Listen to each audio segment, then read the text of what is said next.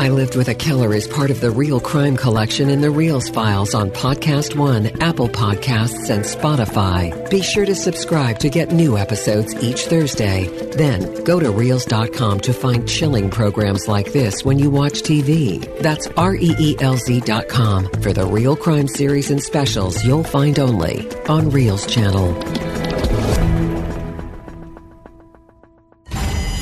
Larry Mazza seems like he'll make the perfect husband. I called my mom and I said, I just met the man I'm going to marry. But in reality, Larry is the protege of a dangerous gangster. Larry was seduced by a beautiful woman, then groomed by Greg Scarpa.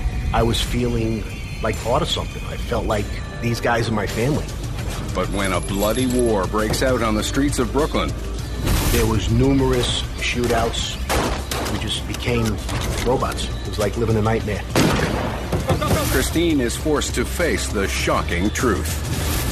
You're talking about a different person. It was like he had a double life. I was still so much in love with this man that I couldn't even see what was going on.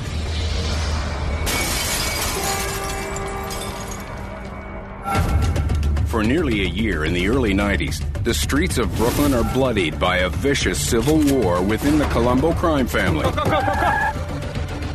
As right-hand man to notorious Colombo enforcer Greg Scarpa, Larry Mazza is right in the middle of the action. With days spent driving around New York, looking for rival gangsters to kill, Larry leads a very different life than the one his wife Christine believes. In 1985, 20-year-old Brooklyn native Christine graduates from beauty school, excited to start her life. One of the girls that I used to work with called me and said that she had a friend that was opening up a shop and she wanted somebody that was fresh out of school to teach them. The name of the shop was Trends. It was on 75th Street and 13th Avenue. It was upstairs, and if you looked out the window, across the street was this little storefront that there was always guys hanging out, and they would all come over to the shop and get their hair cut. One day, all of a sudden, this guy came upstairs to the shop. 25-year-old Larry Mazza is one of the men from the club across the street. And I was like so starstruck by this guy. He was like so handsome, and he was wearing like a tracksuit, and he just looked so amazing. And he comes over and he goes, I need a haircut. And I was like, okay, well, I'll cut your hair. I just looked at him and I was like, okay, well, see you again. And then as he was walking down the steps to go out, I went to the phone and I called my mom and I said, I just met the man I'm going to marry. She goes, oh, you're crazy. You're out of your mind. That's ridiculous. So I says, no, well, I says, one day you'll see. Larry and I started dating in December of 1985, and it just took off. We were always together and just going out and having a great time, and I was so in love with this man. He was just so handsome and sexy and happy and giddy all the time, always laughing, just joked around a lot. And by March, we were engaged. The 21-year-old bride has found the man of her dreams. Everything was very blissful. That's all I could see, is that I'm in this sheer bliss, and it felt like a fantasy. But Christine's new husband has a secret and dangerous past that she knows nothing about. Like Dustin Hoffman's character in The Graduate, Larry meets his own Mrs. Robinson when he's still a teenager. Larry Mazza, author, The Life. I was not even 18 yet. I was working in a supermarket on 18th Avenue in Bensonhurst. And it's very unique and one in a million thing. I was delivering groceries on weekends, and I delivered to this woman named Linda, who was much older than me.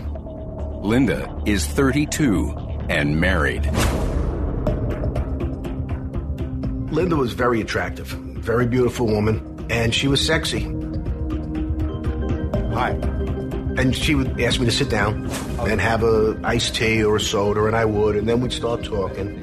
Eventually, after a few times, maybe 5 or 6 times of this, starting to feel that little chemistry, and we wound up having an affair. Ultimately, that affair led to me moving in a different direction. Linda offers to introduce Larry to her influential husband.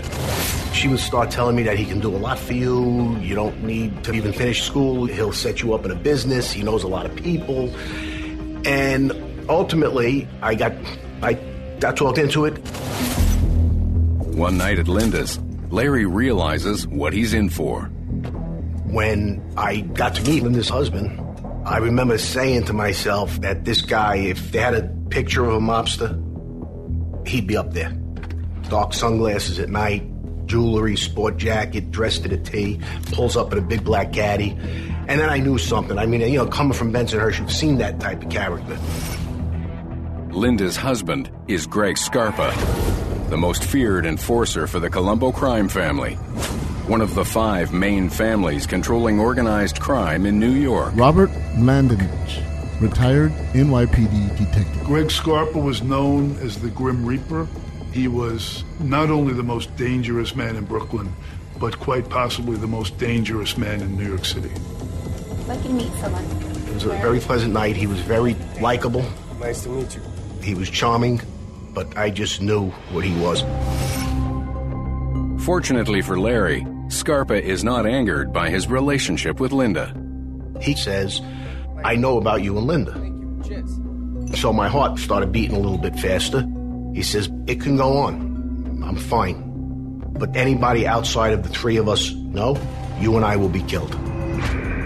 So that's when I learned officially that was a death penalty, and he allowed it. Larry was seduced by a beautiful woman.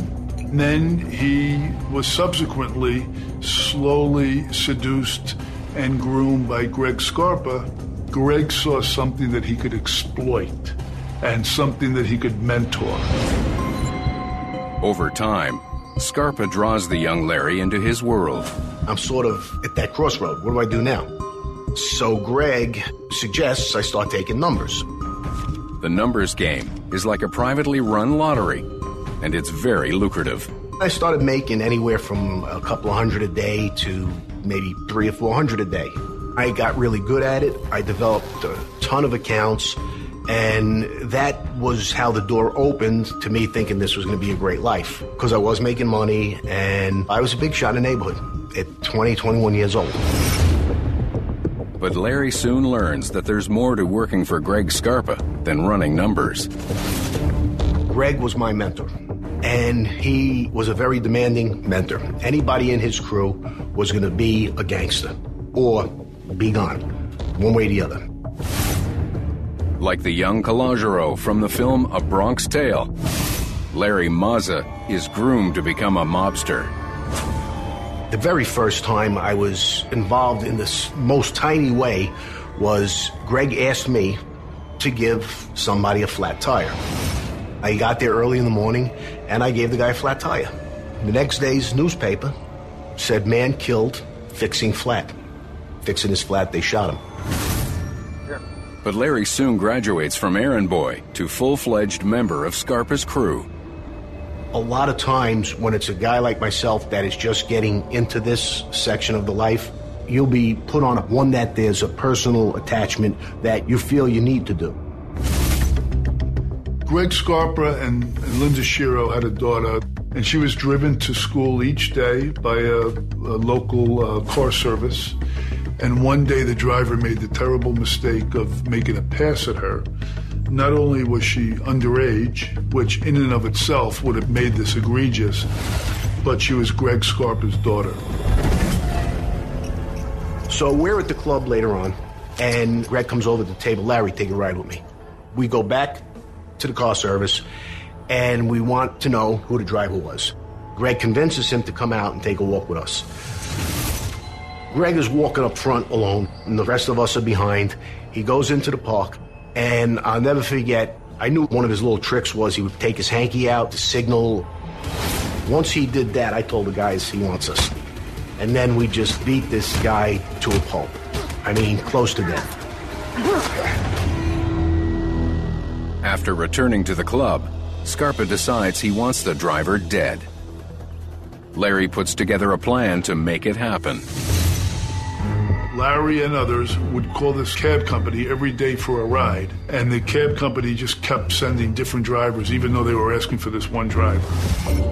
On the day that this one driver finally showed up, they had this whole plan in motion where they were going to ambush him on a particular street, and they did. This man wound up running for his life, but being shot to death in the middle of a somewhat busy block. This is the first case where Larry actually took part in a conspiracy to commit a murder, where he had no choice but to know what he was doing and how deep he was in. I went back to the house and they were kissing and congratulating, and I saw Linda beaming and so happy that I was part of it and that I sort of started making my bones, so to speak. In a strange way, I was feeling like part of something. I felt like these guys are my family. You know, this secret brotherhood. Larry has been groomed to be a killer, but he soon finds that the mob life is not all it's cracked up to be. I was getting a little soured on the business. I was in a little bit of a hole. You know, it's not all peaches and cream. You can lose a lot of money in the gambling business too. And I had to take a loan from my father to satisfy some debts I had and keep my good name. At the age of 25, Larry decides to leave the mob life behind and go straight, and heads across the street from Scarpa's club to get a haircut at Trends. The first time I saw Christine, I went up for a haircut, and we hit it off. We went on a date, and fairly quickly we were married. The newlyweds settle down to enjoy married life, with Christine oblivious to her husband's dangerous and scandalous past. When Larry and I first got married, his dad had told him, well, you know, you're married now, you have to earn money. So he decided to go to insurance school. And he did insurance for quite some time. I was back around normal people again, trying to build up my insurance business. Larry struggles to build a legitimate business for himself and his new wife. But his relationship with his former mentor remains tight. I always thought that Larry's relationship with Greg was a little odd. I didn't understand why Larry would go anytime that Greg called him. He would jump and run out and, you know, Greg called me, I gotta go. Greg is beeping me, I gotta go pick him up, I gotta take him somewhere.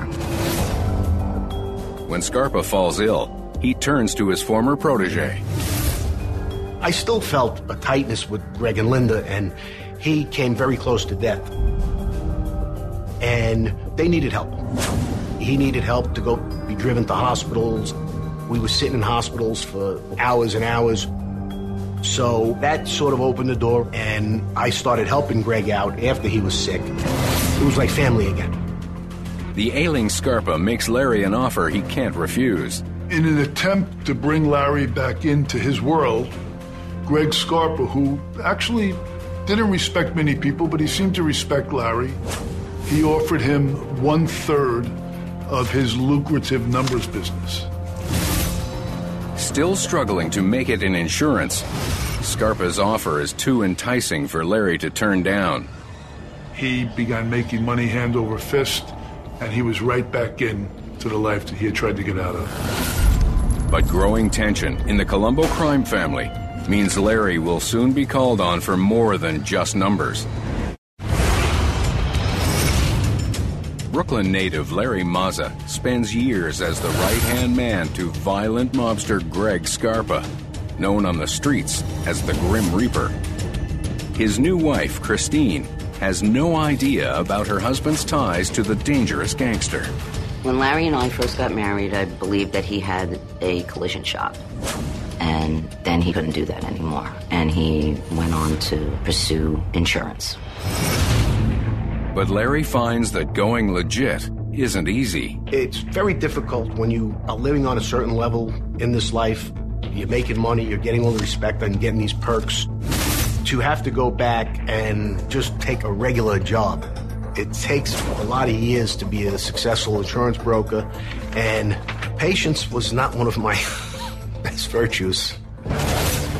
When Greg Scarpa falls ill, Larry takes over running Scarpa's numbers business. all of a sudden, there was all this money there. It was like, here, count this with me one night. And I was like, what's this from? He goes, yeah, we had a good night. I just didn't think much of it. I didn't think there was anything wrong with it. I didn't really know too much about it, so I didn't question anything. But Larry also jumps at an opportunity he can pursue with his wife. A friend of my brother's came to me with an idea about opening up a pool room.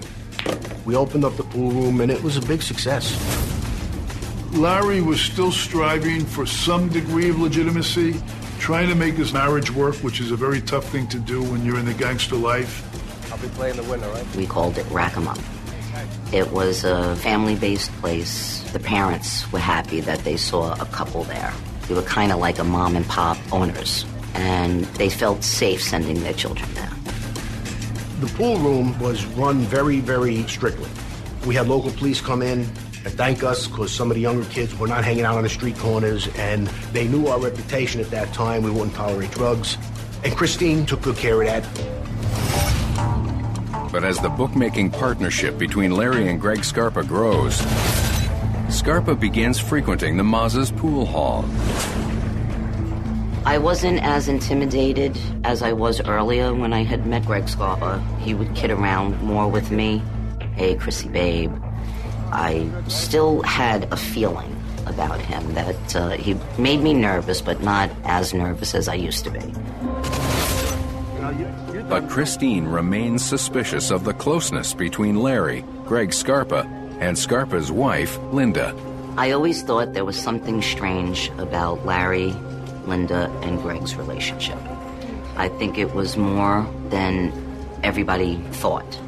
Anything that Greg or Linda needed, Larry would have to run and do everything for them. Hey, Chrissy, baby. Linda treated me like I was nothing. She talked down to me, and I felt intimidated by her. I felt that she didn't like me. I didn't know why. Christine and Larry's family business is a success. But soon, pregnancy keeps Christine at home. With his wife away, Larry finds it easier to operate his numbers business from the pool hall. I was back in the numbers, so I would leave to pick up numbers and bring them back. I have them on me, make life easier. Some guys would just bring the numbers to me at the pool room because I'm there all day.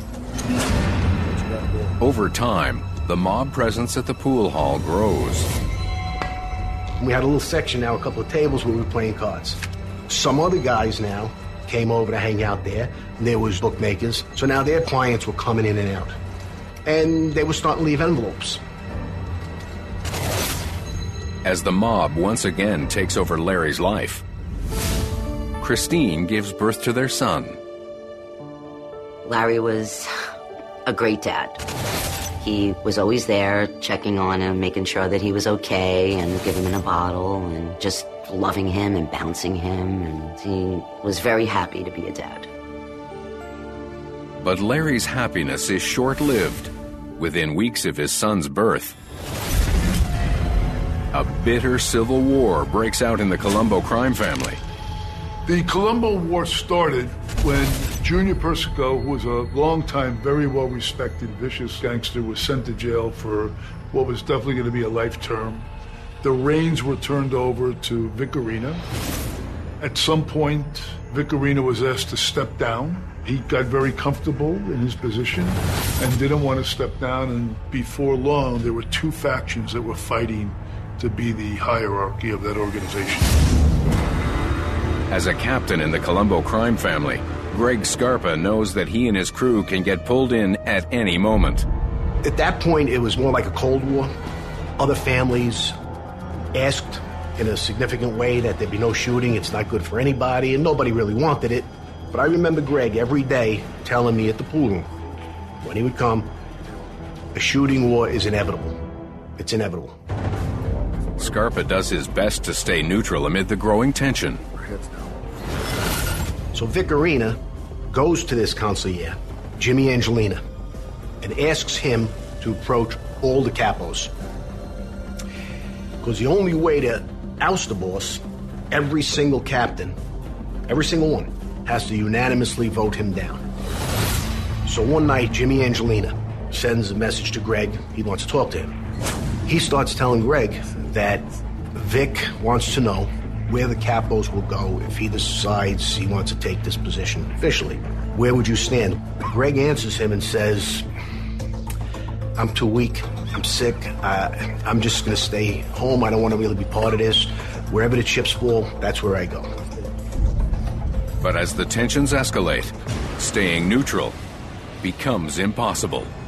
Within a week, Jimmy Angelina disappears.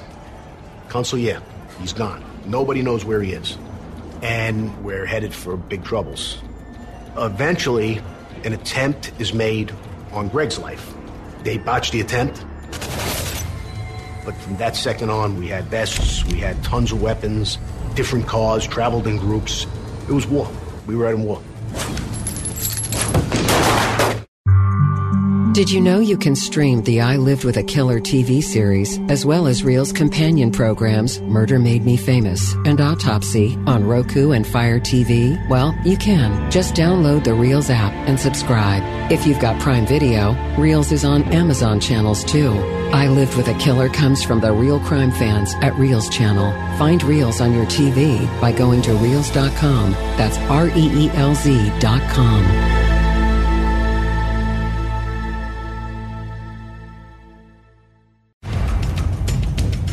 In 1991, an explosive civil war breaks out in the Colombo crime family and spills over into the streets of Brooklyn. Christine Mazza has no idea that her husband Larry is right in the middle of the bloody conflict. She's just given birth to their first child. It was one of the most heartfelt feelings that I've ever had because I saw Larry cry. And he was just so excited that we had a son. But as right-hand man to Greg Scarpa, the notorious Colombo captain known as the Grim Reaper, Larry is pressed into action when an attempt is made on Scarpa's life. We wound up finding out who the crew was that was responsible. It was a heavyweight captain on Arena's side. His team of hitters came and they botched the attempt. So we now started wearing vests, and we knew we had to retaliate. I said, we don't answer back and do something, they're going to just keep coming after us, because we're not just going to sit around the pool room waiting to get hit. Larry and the rest of the crew hit the streets, looking for payback. There was numerous shootouts. We just became robots, just driving around looking. We saw them, and it was crazy. It was surreal. It was like living a nightmare. As the killing escalates, Larry takes pains to hide the danger from his wife. Christine didn't know, the in-laws didn't know. It's not something, everybody would worry. I mean, I was worried enough. And I had the kid now, too, so it's definitely trying times. But Christine is soon confronted with proof that Larry is up to more than just running a pool hall. Larry would leave in the morning, and I have no idea where he used to go. He just went out for the day. One night he came home and I saw he was wearing a bulletproof vest. And he was, I need to wear this just to make sure. And I'm like, make sure of what? And he's like, don't worry about it. Everything's fine. Okay, everything's fine. Larry's reassurances do little to calm Christine's nerves. It was terrifying for me. Knowing every time that he left the house, I didn't know if he was coming home. It was just insane. I had this baby, and it was just petrifying to me that I didn't know what was going on. And he didn't want to talk about it. He just always kept reassuring me that things were okay, and don't worry about anything. But Christine starts to take precautions where her infant son is concerned. One day, Larry was going to go out, and he says, maybe I'll take Lawrence with me today. And I don't think so. Lawrence isn't feeling too well. You always have that mother's instinct that, no, I don't think it's a good idea. That day, I pulled out of my house, and as I got down the block, I was watching my mirrors. There was nobody right behind me. As I got closer to the stop sign, there was a car behind me, and I recognized it. It was Chicky's car. And Chicky was a known shooter. in the arena faction. When I got to the corner, 99 out of 100 times, I make a left to go to Greg's house. That day, I had to go to Manhattan, so I made a right to go to the train station. And as I made the right, I see a van with a lot of body work on it. I recognize it. It was their shooters in the back of the van. So that van now has to make a U-turn. So now Chickie's right behind me, and the van is right behind him. As long as I keep moving, I'm okay. I don't have my vest on this day because I'm going to Manhattan, and I only have a little pistol. I make a quick right into a gas station. I jump out over the car, and I put my gun on top of the car. They had me outnumbered, and I would have been dead. But none of them wanted a bullet in their heads or in their chest or whatever. So none of them got out. They drove off, and that was it. But if I'd have made a left, I'd be a goner today. At home, Christine continues to worry about her family's safety. It was a crazy time. There was so many things going on, and I was just a possessive mom, and I just didn't want Lawrence to be out of my sight. It's hard enough being hunted just because of the life I was in, but to have a wife and a son and a family that is going to have to deal with that if you get killed is very tough. It's very tough. As the Colombo War heats up, innocent victims are killed in the crossfire. On December 8th, 1991, a group of arena loyalists went to a bagel store looking for an intended target, and they wound up killing an innocent teenager that had nothing whatsoever to do with the mob life. When that young boy was killed, we were told in no uncertain terms they wanted us outside of the precincts every night in cars, driving around, pulling everybody over, searching cars, knocking on doors, hitting social clubs, and let them know that we were going to stop at nothing until this war ended. The increased attention from law enforcement does little to stop the rival Colombo factions. In January 1992, another threat is made against Larry's life. This time by one of Vic Arena's foot soldiers, Nicky Black. Nicky went to my Uncle Albert and told him, talk to your nephew and convince him to come over to our side or I'm going to kill him. The next day, Nicky's our number one target. The Grim Reaper and his crew lay in wait for their rival outside a mob social club. I see Nicky Black's car pull up. It's a Toyota Land Cruiser or something like that. But I know the truck. See that guy? So I say, that's Nicky Black. Greg's answer was, where? Let's get him. So we start driving down the block. As we get up close to him, he pulls out. He gets to the light, makes a left on Avenue U. We have a siren in the window and coffee cups and binoculars. We would make him believe we were surveillance, like we were cops if somebody saw us. Thinking he's being stopped by police, Nicky Black pulls over to the side of the road. Greg has that rifle in the front, and he can't get it out the window, and he's fumbling with the lock, and all his clip comes falling out. I have a shotgun in the back, and I was ready this time because this was personal. I put the shotgun right where Greg told me to put it, and Nicky was gone. Go, go, go, go, go. That sent shockwaves around the Colombo family. When law enforcement arrives at the scene, even the detectives are surprised. I responded to that scene and remember it vividly. It was one of the most gruesome murder scenes I'd ever personally bore witness to. A shotgun does so much damage no matter where it strikes a body, but this one actually struck Nicky Black in the back of the head. And there was brain matter sprayed all over the car in the middle of a very, very busy avenue. It was a wild scene. There must have been 300 or 400 people that were getting this up close and personal look at a man's head that was literally blown open. As the authorities step up their efforts to quell the violence, the FBI pays a visit to the Maza household.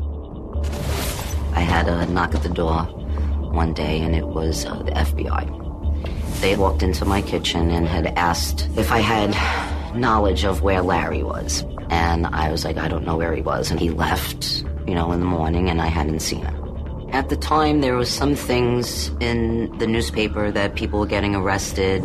There was a shooting going on in the streets. and they were just rounding up a lot of different people. I was sitting there, I was feeding my child. I says, I can't talk about any of this right now, I have to feed my child. And they were like, okay. I had asked Larry, why were the FBI coming here? What's going on? He was like, it's a business thing and don't worry about it. You don't have to worry about anything that's going on.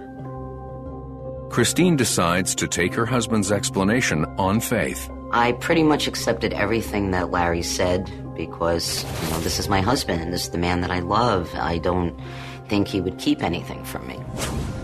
There's no way to disassociate the two, meaning your regular family or the family that you took the oath for.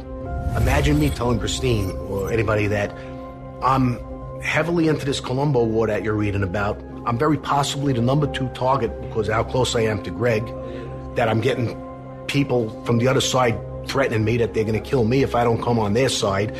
You lie. You lie. You have no choice. By the summer of 1992, authorities finally put an end to the fighting. Vic Arena and dozens of others are thrown in jail. Greg Scarpa, who's in very bad health, is allowed to stay at home under home confinement with an ankle bracelet, but he still finds a way to get in trouble. When Scarpa's son gets into an argument with some local drug dealers, Scarpa once again calls on Larry to help him seek revenge. I tell Greg, cool down, let everybody relax, we'll find the guy tomorrow and we'll straighten it all out. He agrees with me. But a short time later, the phone rings. I answered the phone, and it was Linda on the other side calling for Larry. And she says, get me Larry, I need to speak to him right away. So he gets on the phone. He goes, okay, calm down. I'll be there in a couple minutes. He runs out of the house. I says, what's going on? He says, I got to run and take care of something. Hours later, Larry returns, frantic. I had fallen asleep. I wake up, and he is covered in blood. Larry Mazza has survived the kill or be killed civil war in the Colombo crime family. He's settling in for a quiet evening at home with his wife, Christine, when he gets a call that his boss, Greg Scarpa, the notorious mobster known as the Grim Reaper, needs his help. And it was Linda on the other side calling for Larry. And she says, get me Larry, I need to speak to him right away. Greg Scarpa was home under house arrest. He learned that his son had got into a beef with some other teenagers that he was involved in a drug deal with. When Greg heard this, he was enraged. No member of his family was going to be disrespected. And he left the house and went in search of these errant youngsters, wound up getting into a blazing shootout with them. One of the teenagers was killed, and Greg Scarpa was shot in the eye. As I get in the house, I see Greg on the phone. He's got his bracelet on his foot, so he's not supposed to leave the house, and he's got a scotch in front of him. And he's holding a white towel that's turning red. And he's telling the probation department, I never left. I've been home the whole night. And hangs up. He convinces them that he never left. Larry rushes his bleeding mentor to the hospital. The nurse comes over, she puts him on the gurney, she wheels him in, and I left. A shaken Larry rushes home to his wife, Christine. I had fallen asleep, and I wake up, and he is covered in blood. It was terrifying. I'm like, what happened to you? Did you get stabbed? Did you get shot? What is it? He goes, don't worry about it. He goes, it's not my blood. It's Greg's blood. I said, oh my God, is everybody okay? He says, no. He says, I just dropped him off at the hospital, and that's it. Let's just pack up, and we'll have a nice family vacation. Larry has hit the breaking point and wants desperately to take his wife and baby and leave town. I told Christine that I'm going to go get my license, changed over to Florida, and get my tags done down there, and try to live there and maybe get into some business and stuff like that. We went to Disney, we went to SeaWorld, we went to the beach every day. We went down to the pool at the same time so that Lawrence could have his nap underneath the little canopy. We really had a wonderful bonding experience as a family. But Christine's intuition is once again heightened. I went into the drugstore and I felt this uneasiness. I felt like there was somebody hovering over me. And Larry says, "Oh no, you're just imagining it. Don't worry about it. It's all in your mind. Enjoy being in Florida and having such a good time." I was going to take Christine and Lawrence to Disney World, but on the way, I would pass the sheriff's department, go in, get my tags done, and go. All of a sudden, we were surrounded by FBI cars. FBI, yeah. And it was just crazy. It was terrifying to see them take him away, and I'm standing there by myself with my son in the car and not knowing what was going on and what was happening. It's just unreal. You can't believe that this is your life. This is happening to you at the moment. Larry is indicted with fellow Colombo crime family members for RICO violations that include 140 counts of conspiracy to commit murder.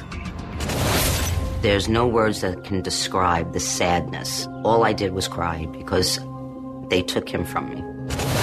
But once Larry is extradited back to New York, Christine learns the extent of her husband's lies. When I was finally able to go and see him, he said, "They're looking to give me 25 to life." And like the blood ran from my body, because when you hear things that you don't want to hear, you kind of go deaf. I couldn't believe that my husband was involved with murders. I was still so much in love with this man that I couldn't even see what was going on. It was like, no, you're talking about a different person. This is not my husband. It was kind of like he had a double life. Outside, running the streets, and then being at home with me, loving and caring and just wanting to do everything for his family. But one piece of truth is undeniable. He told me, "Listen, there's a couple of things that are going to come out, and I had an affair with Linda." You hear something like that, and you're like, really? I just could not believe that this man was telling me this. This man that I was so in love with. You're telling me that you had an affair with her. Larry assured me that everything was over. Then you start to piece the things together. Why Linda is so cold towards me. Greg, the way he used to joke around a little bit, but now it's like it was a little inside joke between the three of them. And I was the last to find out about it. It was a little triangle. And if I could have been told before that this had happened, I would have been in a position to say, no, I really don't want to be around these people.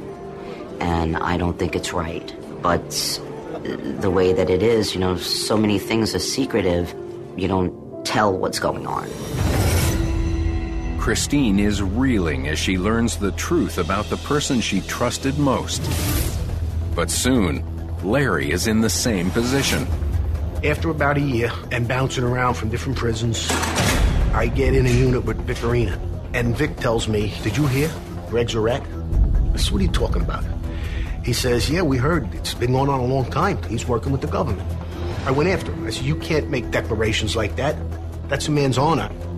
I got to protect him. There's no way he's a rat. Impossible." But Larry's indignation is short-lived. Like Jack Nicholson's gangster character in The Departed, it's revealed that Greg Scarpa has been an FBI informant for decades. A visit from Linda, urging him to cooperate with the authorities, leaves Larry more confused than ever. Now my head's spinning. This woman brought me into the life. The guy that mentored me and groomed me is in the newspapers talking about being a rat. She's telling me I should cooperate. I still don't. Larry still believed in this code of omerta. He still had respect for Greg Scarpa, even though Greg Scarpa had led him down into this really deep hole. But then when he learned that Greg Scarpa had been a government informant for so many years, the dismay and the disappointment that he experienced was overwhelming. Then, for Larry, a shocking deathbed confession changes everything. Brooklyn native Larry Mazza has been groomed into the mob life by Greg Scarpa, the legendary New York gangster known as the Grim Reaper. Never dreamed that I could be a killer, but I wound up in this life, and there's only one way to conduct yourself under a guy like Greg, was kill or be killed. In prison for his role in the Colombo crime family war, Larry prepares for a long separation from his wife Christine and infant son. All I did was cry because they took him from me. I knew. I told Christine and my family early on, I said, this is not going to be easy. I told Christine she should leave. You know, it's going to be a lot of years. But when it's revealed that Greg Scarpa is an FBI informant, everything changes. I had no intentions of cooperating with the government, but my mentor made it easy for me. Greg Scarpa had made a deathbed confession in which he, oddly enough, even though he had been Larry's mentor and certainly was always the steward in their relationship, he blamed a lot of the violence in the war on Larry. Betrayed, Larry agrees to cooperate with prosecutors and receives a 10-year sentence. Christine continues to stand by her husband and make sure that their son maintains a bond with his father. I brought Lawrence almost every single weekend to see his dad. It was very difficult to explain to him where his father was because he was so little. And I, would tell him we're going to go see Daddy at work. I used to cover the words prison on the floor so he wouldn't see it. And he just enjoyed being with his dad. It's sad to have to lie to your kid when you teach them not to lie. Shaken by the ordeal, Christine finds a way to move forward with her life. It was a very, very difficult time for me, and I was afraid all the time. I became strong because I just needed to make sure that my child was happy and do the best that I can to raise him. Larry serves his term in prison and is released in 2002. He has an emotional reunion with his 11-year-old son. I'd never forget that first day he came running down to the plane. That was hard as mud. Everybody else was adults. He wasn't. He didn't deserve to be without a father. But I deserved what I got.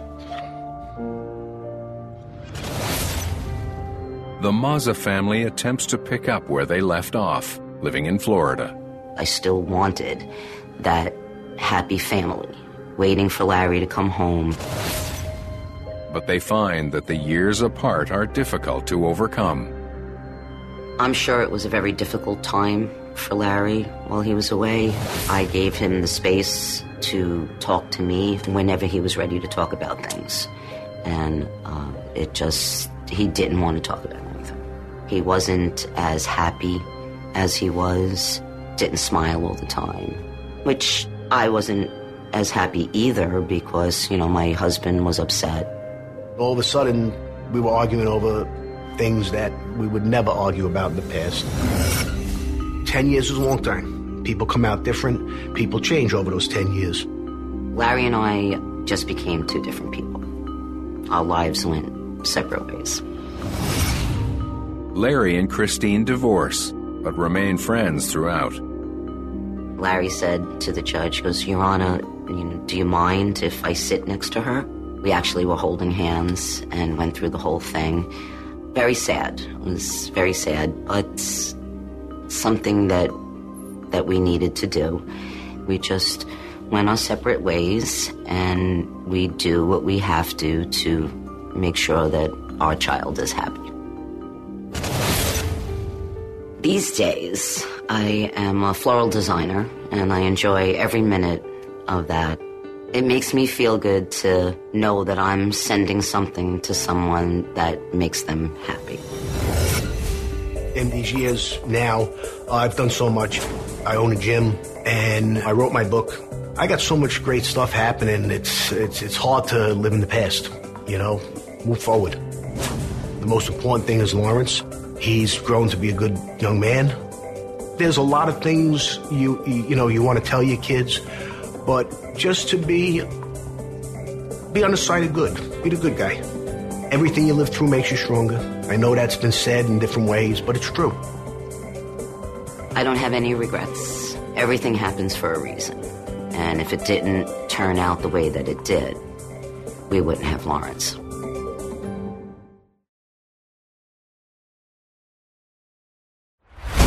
I Lived with a Killer comes from the real crime fans at Reelz Channel. To find more original programs like this when you watch TV, go to Reelz.com. That's REELZ.com to find us on your system. You'll also find extras from the TV version of I Lived with a Killer, including tell-all interviews with family members and crime scene photos you'll get only on Reelz Channel.